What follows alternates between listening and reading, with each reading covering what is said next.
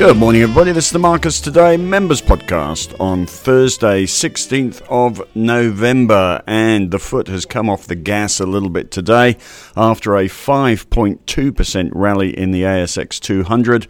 We are just pausing for breath. The ASX 200 pretty much unchanged today. The futures this morning were down 4. That, of course, came on the back of Wall Street's rather flat but still positive night, has to be said. Dow Jones was up 160 points. Nasdaq and S&P 500 hardly did anything though. But we are perhaps taking a breather after that 99-point rise yesterday, 1.42%. The Nasdaq is now up 12.5% from the bottom, and the big game at the moment is guessing whether this is a rally in a downtrend or indeed a material pivot point in the market. I have to say, from the coincident movements in the currency markets and the bond markets, you have to believe that this has a very good chance of being a material pivot point, but of course anything can happen. Bond yields overnight were up 9 basis points, which rather kills the momentum after 18 and 20 basis point drops in the US bond yields, 10-year and 2-year, after the CPI number a couple of days ago.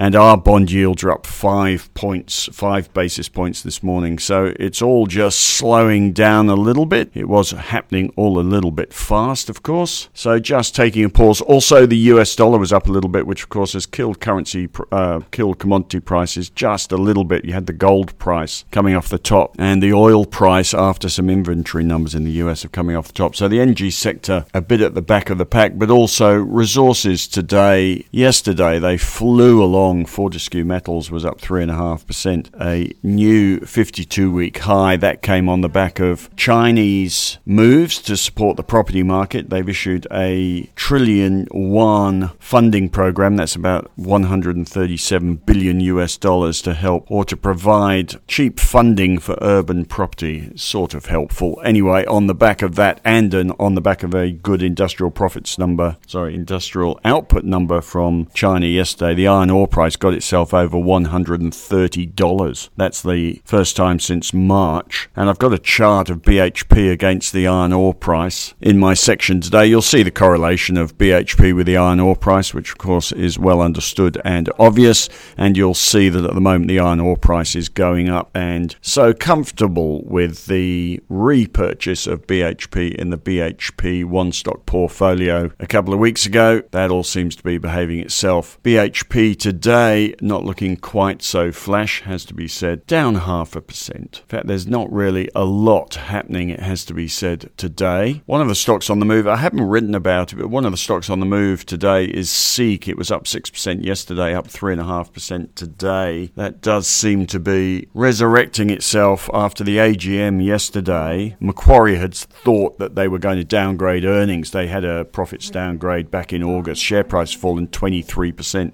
Macquarie thought they were going to downgrade again, but instead they kept guidance, and the share price having a bit of a resurrection. I have spoken to the Seek investor relations guy yesterday. He tells me that although it doesn't reflect fundamentals, carsales, realestate.com and Seek all tend to move pretty much together. You would describe them as the online classified sector. And he also points out that they have an unavoidable correlation with the Nasdaq, and that sometimes REA looks expensive and Seek looks cheap, or carsales looks cheap and REA looks expensive. Anyway, at the moment, compared to the others, Seek looks cheap and consequently having a bit of a rally. Unfortunately, it doesn't quite drop into either a growth or an income portfolio. The PE is too high, but the ROE is only about 10%, and the yield is only about 2.8%. So can't really suggest you buy Seek at the moment. It's already had a fairly remarkable 10% rally in a very short period of time.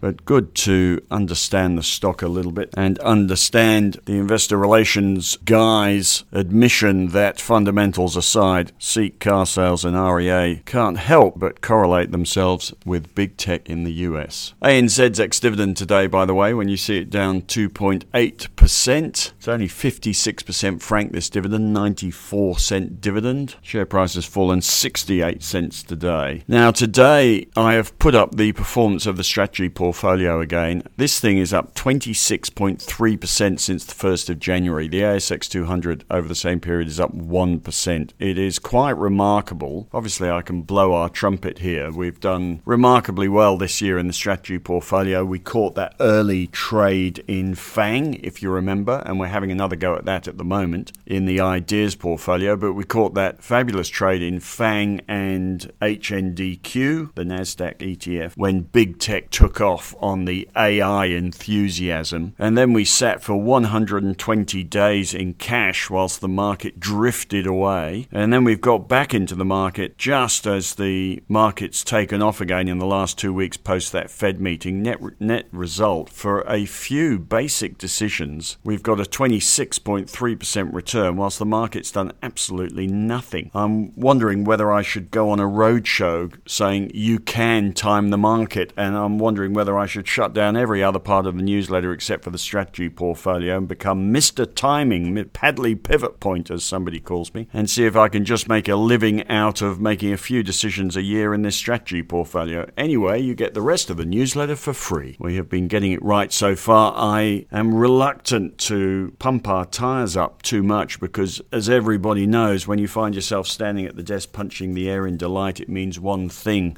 It means you're going to get hit with a baseball bat from behind. So I'm wondering when that's going to happen.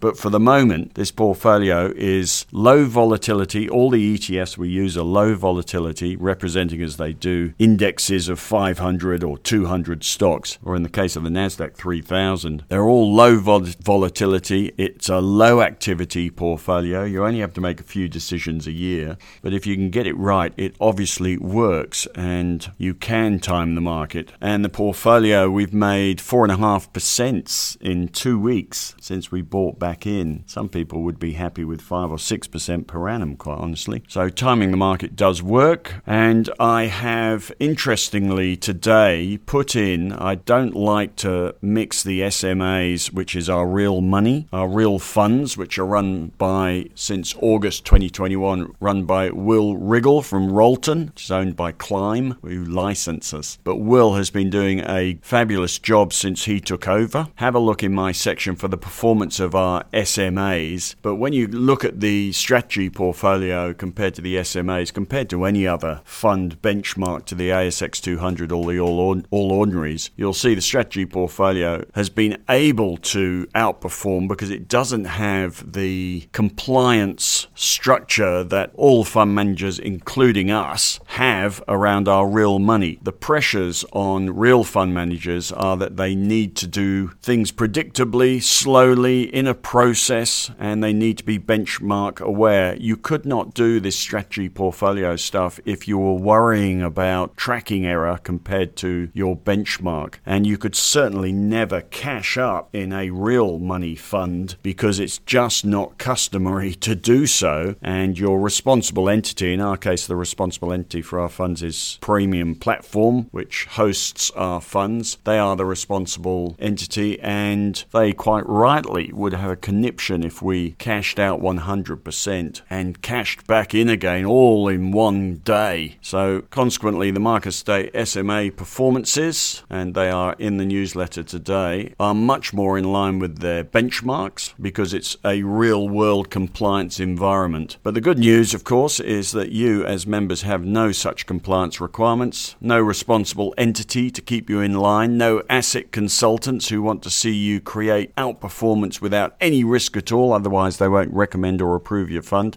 and you have no tracking error pestering you every day. You can do what you like, which of course is brilliant. All you need to do is subscribe to the Marcus Today newsletter and follow the strategy portfolio. Right, I can feel that baseball bat around the back of my head somewhere. The ideas portfolio also doing rather well. I'd better duck, I'm going to get hit by another baseball bat.